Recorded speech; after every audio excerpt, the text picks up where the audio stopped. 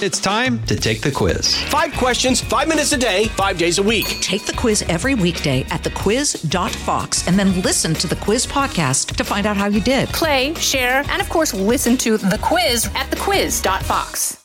I'm Laura Ingle with your Fox True Crime Minute. An American family says they are dealing with a maddening case in Mexico. The lawyer for the family of Shanquello Robinson, who mysteriously died in Mexico this past fall, is blasting the FBI's alleged lack of transparency in the case, saying the agency refuses to release the autopsy results to them after declining to press charges. The 25-year-old North Carolina native was found dead in a hotel room in Cabo San Lucas on October 29th. Her death was initially attributed to alcohol poisoning, but authorities said an autopsy later revealed she suffered a broken neck and other trauma, and a disturbing video showed one of Robinson's friends allegedly beating her shortly before her body was found. Robinson's family say they are deeply disappointed after the FBI announced in April it would not be pursuing charges against any of the friends Robinson was traveling with due to lack of evidence. You can get more on this story at foxnews.com and subscribe now to the Fox True Crime Podcast with Emily Campagno. I'm Laura Ingle with your Fox True Crime Minute.